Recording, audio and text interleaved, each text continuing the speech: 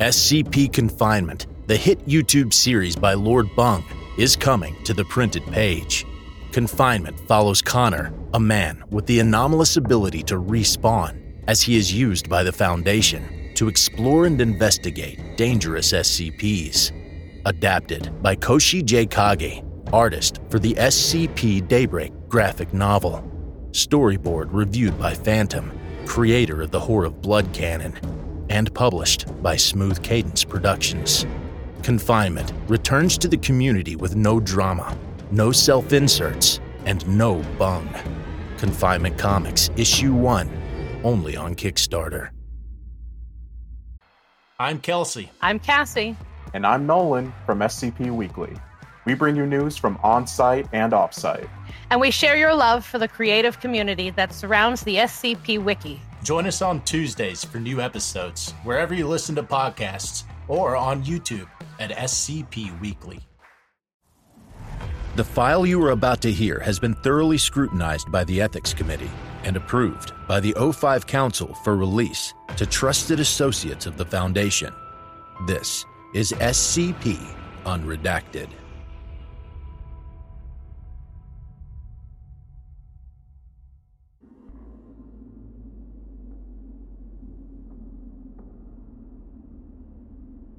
British Airways, Moscow-London flight, somewhere over the North Sea.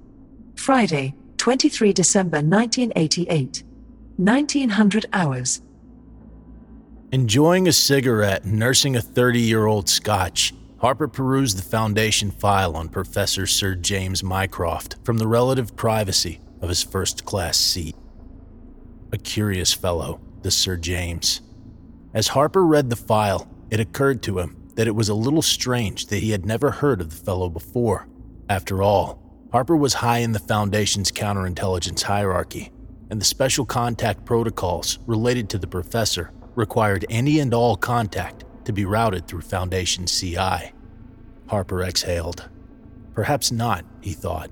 After all, the Foundation is a large organization with a great many contacts. I doubt even any one overseer knows of all the various groups or persons of interest. James C. Mycroft, GBE, PhD, IMA, IOP, RAS. Person of interest file. Name: James Carl Mycroft. Special contact protocols. All Foundation personnel are to observe caution and report any interaction with the individual to Foundation counterintelligence. The individual is known to solicit classified material. Unauthorized disclosure of information is grounds for disciplinary action under Foundation General Security Protocol 03, Section 366. Gender: male. Date of birth: 12 March 1945. Age 44. Nationality: British. Maintains citizenship in both the United Kingdom and Switzerland. Hair: white. Wears a full beard, also white. Eyes: blue. Height: 188 centimeters. Weight: estimated approximately 80 kilograms. Designated light heavyweight boxer during his university days.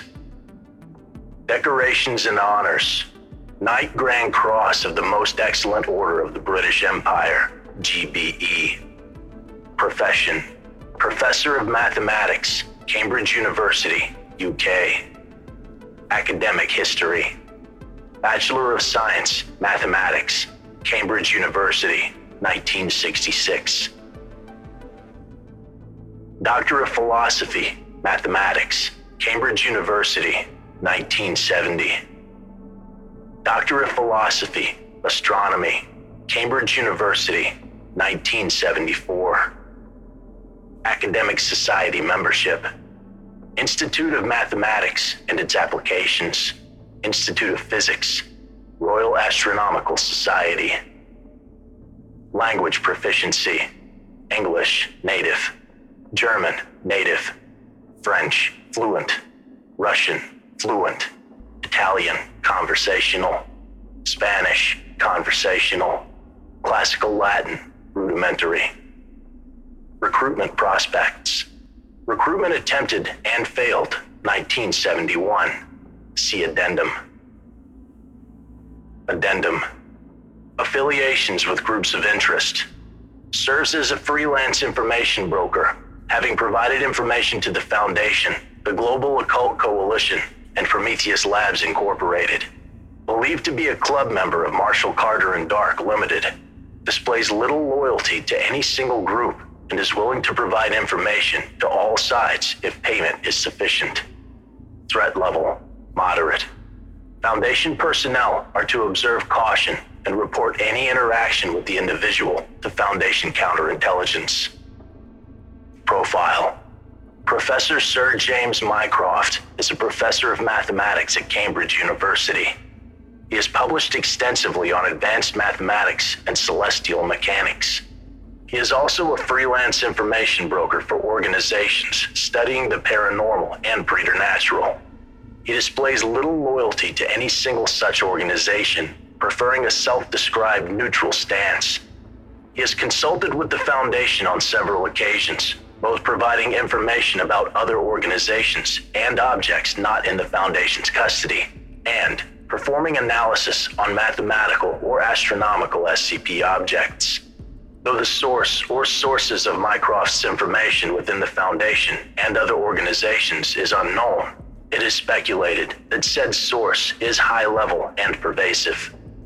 Foundation personnel are advised to observe caution when interacting with Mycroft. All such interactions are to be reported to Foundation counterintelligence.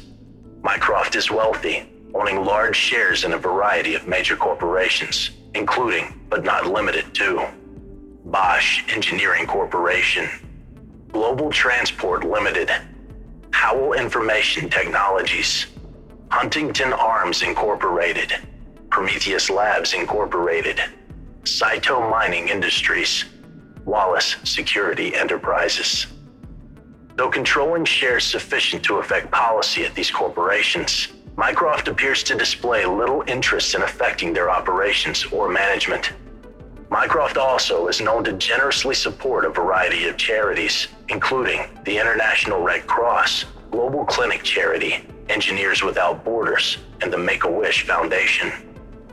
Known associates. Mycroft is well connected socially and politically, and has been confirmed to have dealings with the following individuals. 055, roommates during university. Deceased 21 December 1988. 057, met during university. Johann Schneider, Deputy Director of the Global Occult Coalition, European Division, childhood friend. Randolph Carter III, partner, Marshall Carter and Dark, mentor. Sir John Major, British Chief Secretary to the Treasury, chess partner. Sir Kevin Keith Kerwin, British Chief of the Secret Intelligence Service, personal friend. Known related SCP objects. SCP-033, written classified treatise dissenting the documented existence and effects disseminated to GOC and Foundation. SCP-1050, provided mathematical analysis to the Foundation.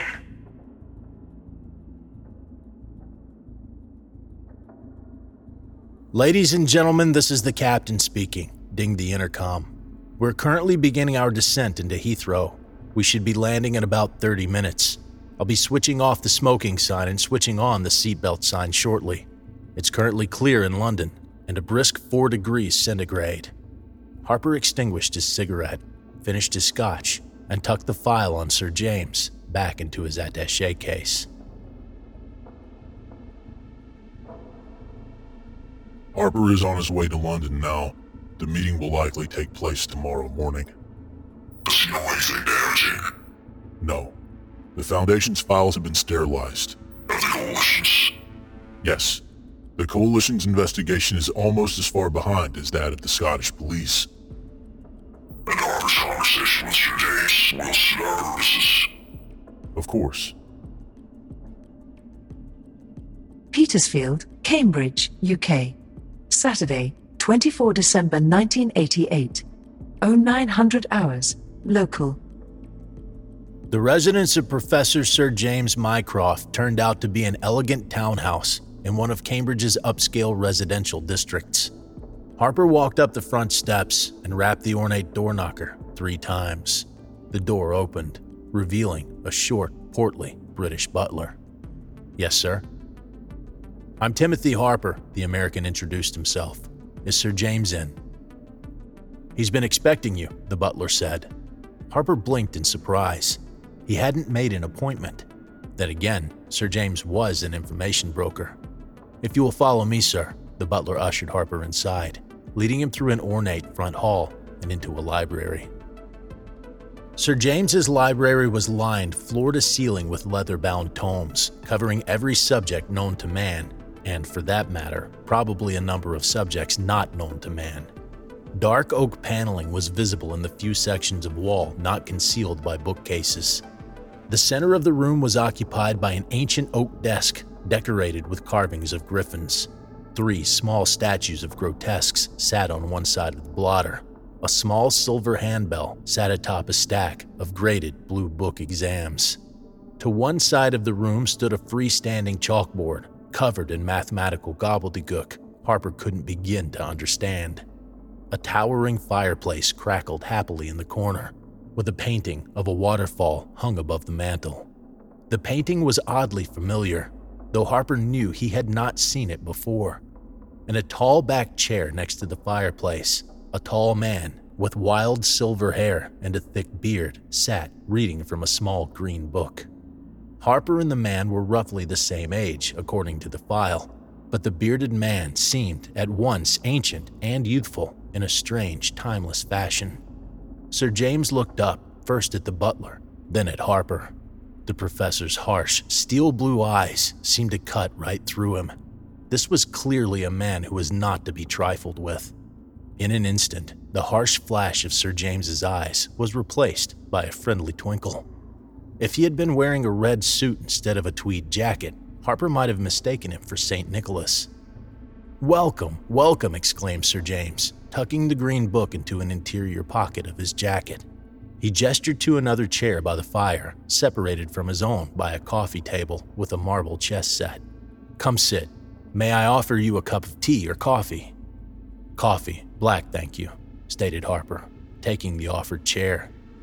Sir James looked pointedly at the butler. "Make that 2 deeds, a dash of peppermint in mine, if you would be so kind." "Yes, sir," the butler replied, disappearing from the room. Sir James directed his attention to Harper.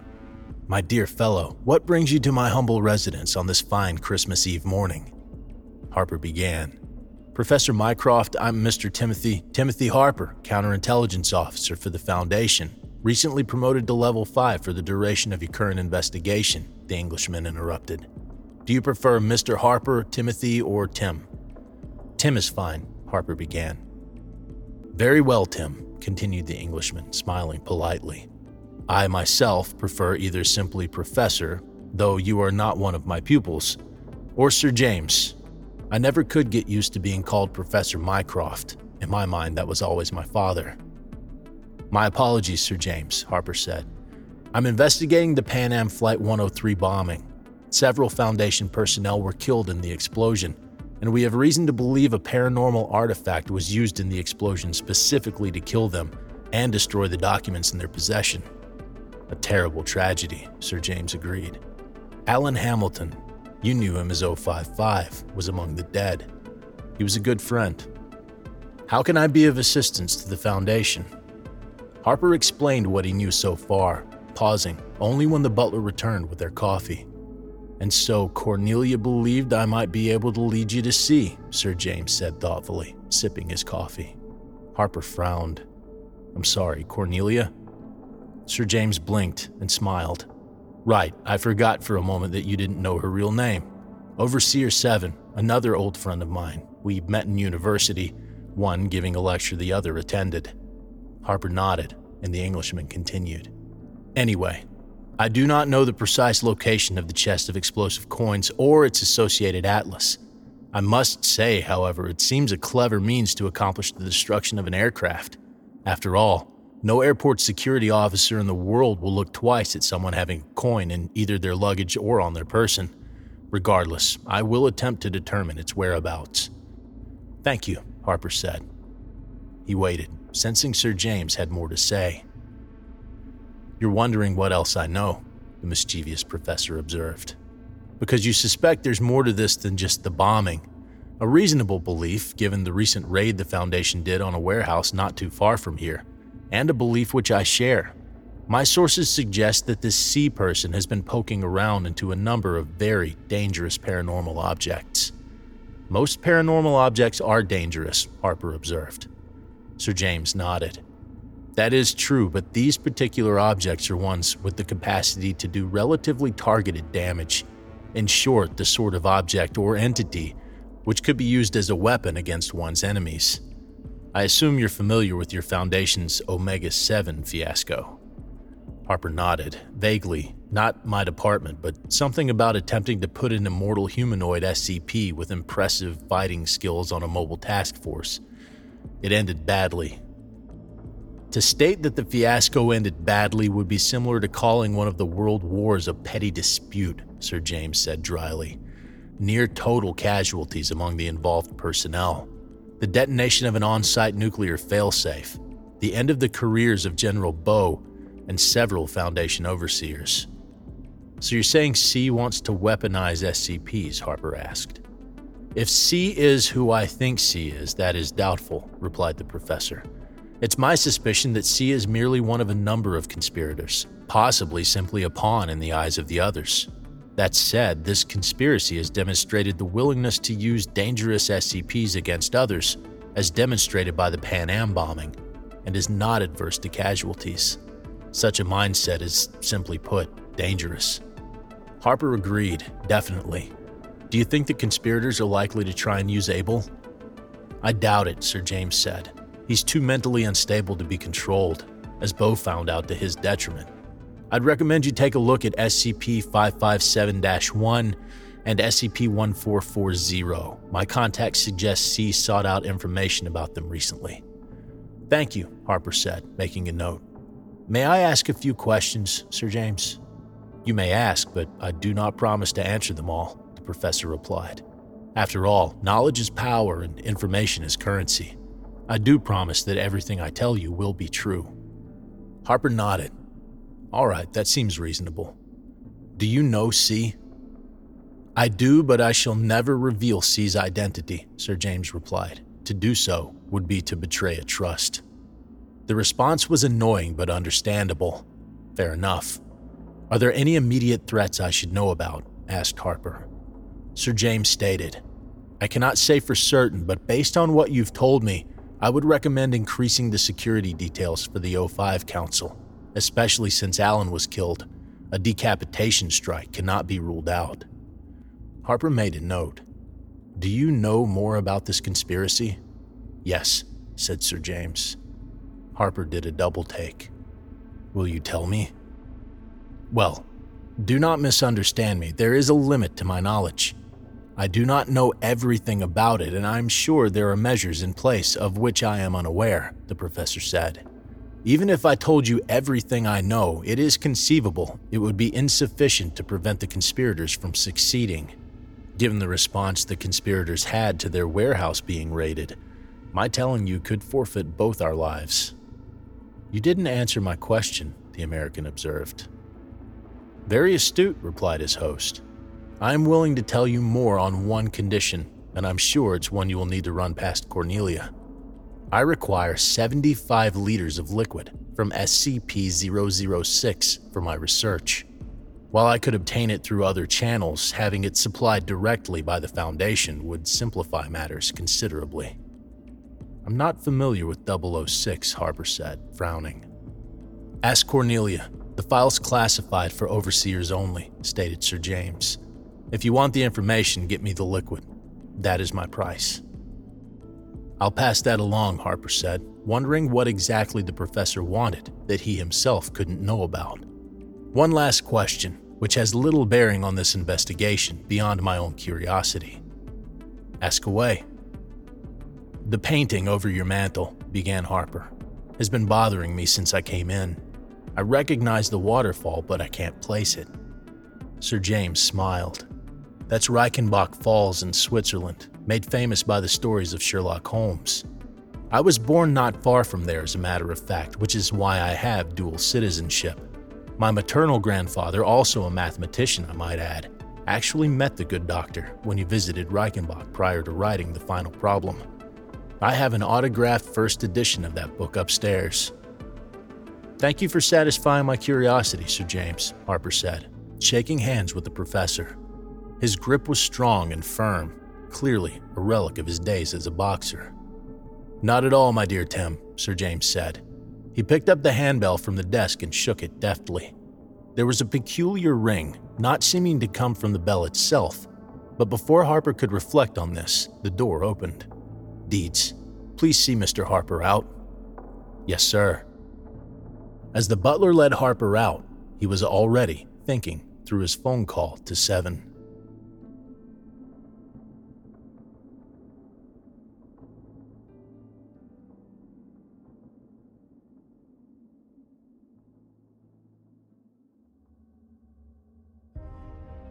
Thank you for listening. If you like what you hear, join my Discord community, hire me on Fiverr, or help support me by becoming a patron for as little as $3 a month. Regardless of tier, all patrons get early access to every single episode. The links are in the description. I don't have the talent it takes to write a skip. All I do is read. Original authors make this podcast possible, so credit to the original author. Their links in the description. Show them some love as well. Consider becoming a member of the SCP Wiki. Upvote their work, and maybe write a skip of your own. Maybe I'll read it here someday. You never know if you never try. The content of this podcast and content relating to the SCP Foundation, including the SCP Foundation logo, is licensed under Creative Commons Sharealike 3.0, and all concepts originate from scpwiki.com and its authors. This recording, being derived from this content, is hereby also released under Creative Commons Sharealike 3.0. I'm Grigori Karpin from Simply Creative People, the podcast where we discuss GOIs, canons, and stories from the SCP Wiki, and we try to recommend things for all fans of the Wiki, new and old. Look for us on Spotify, Google Podcasts, Stitcher, and Apple Podcasts. Visit the show page at anchor.fm/simply-creative-people, or follow us on Twitter at SIMCREAT.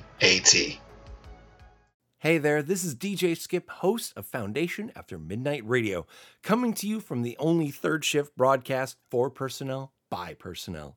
Be sure to tune in wherever you listen to podcasts to not miss out on containment news and community announcements from within the Foundation.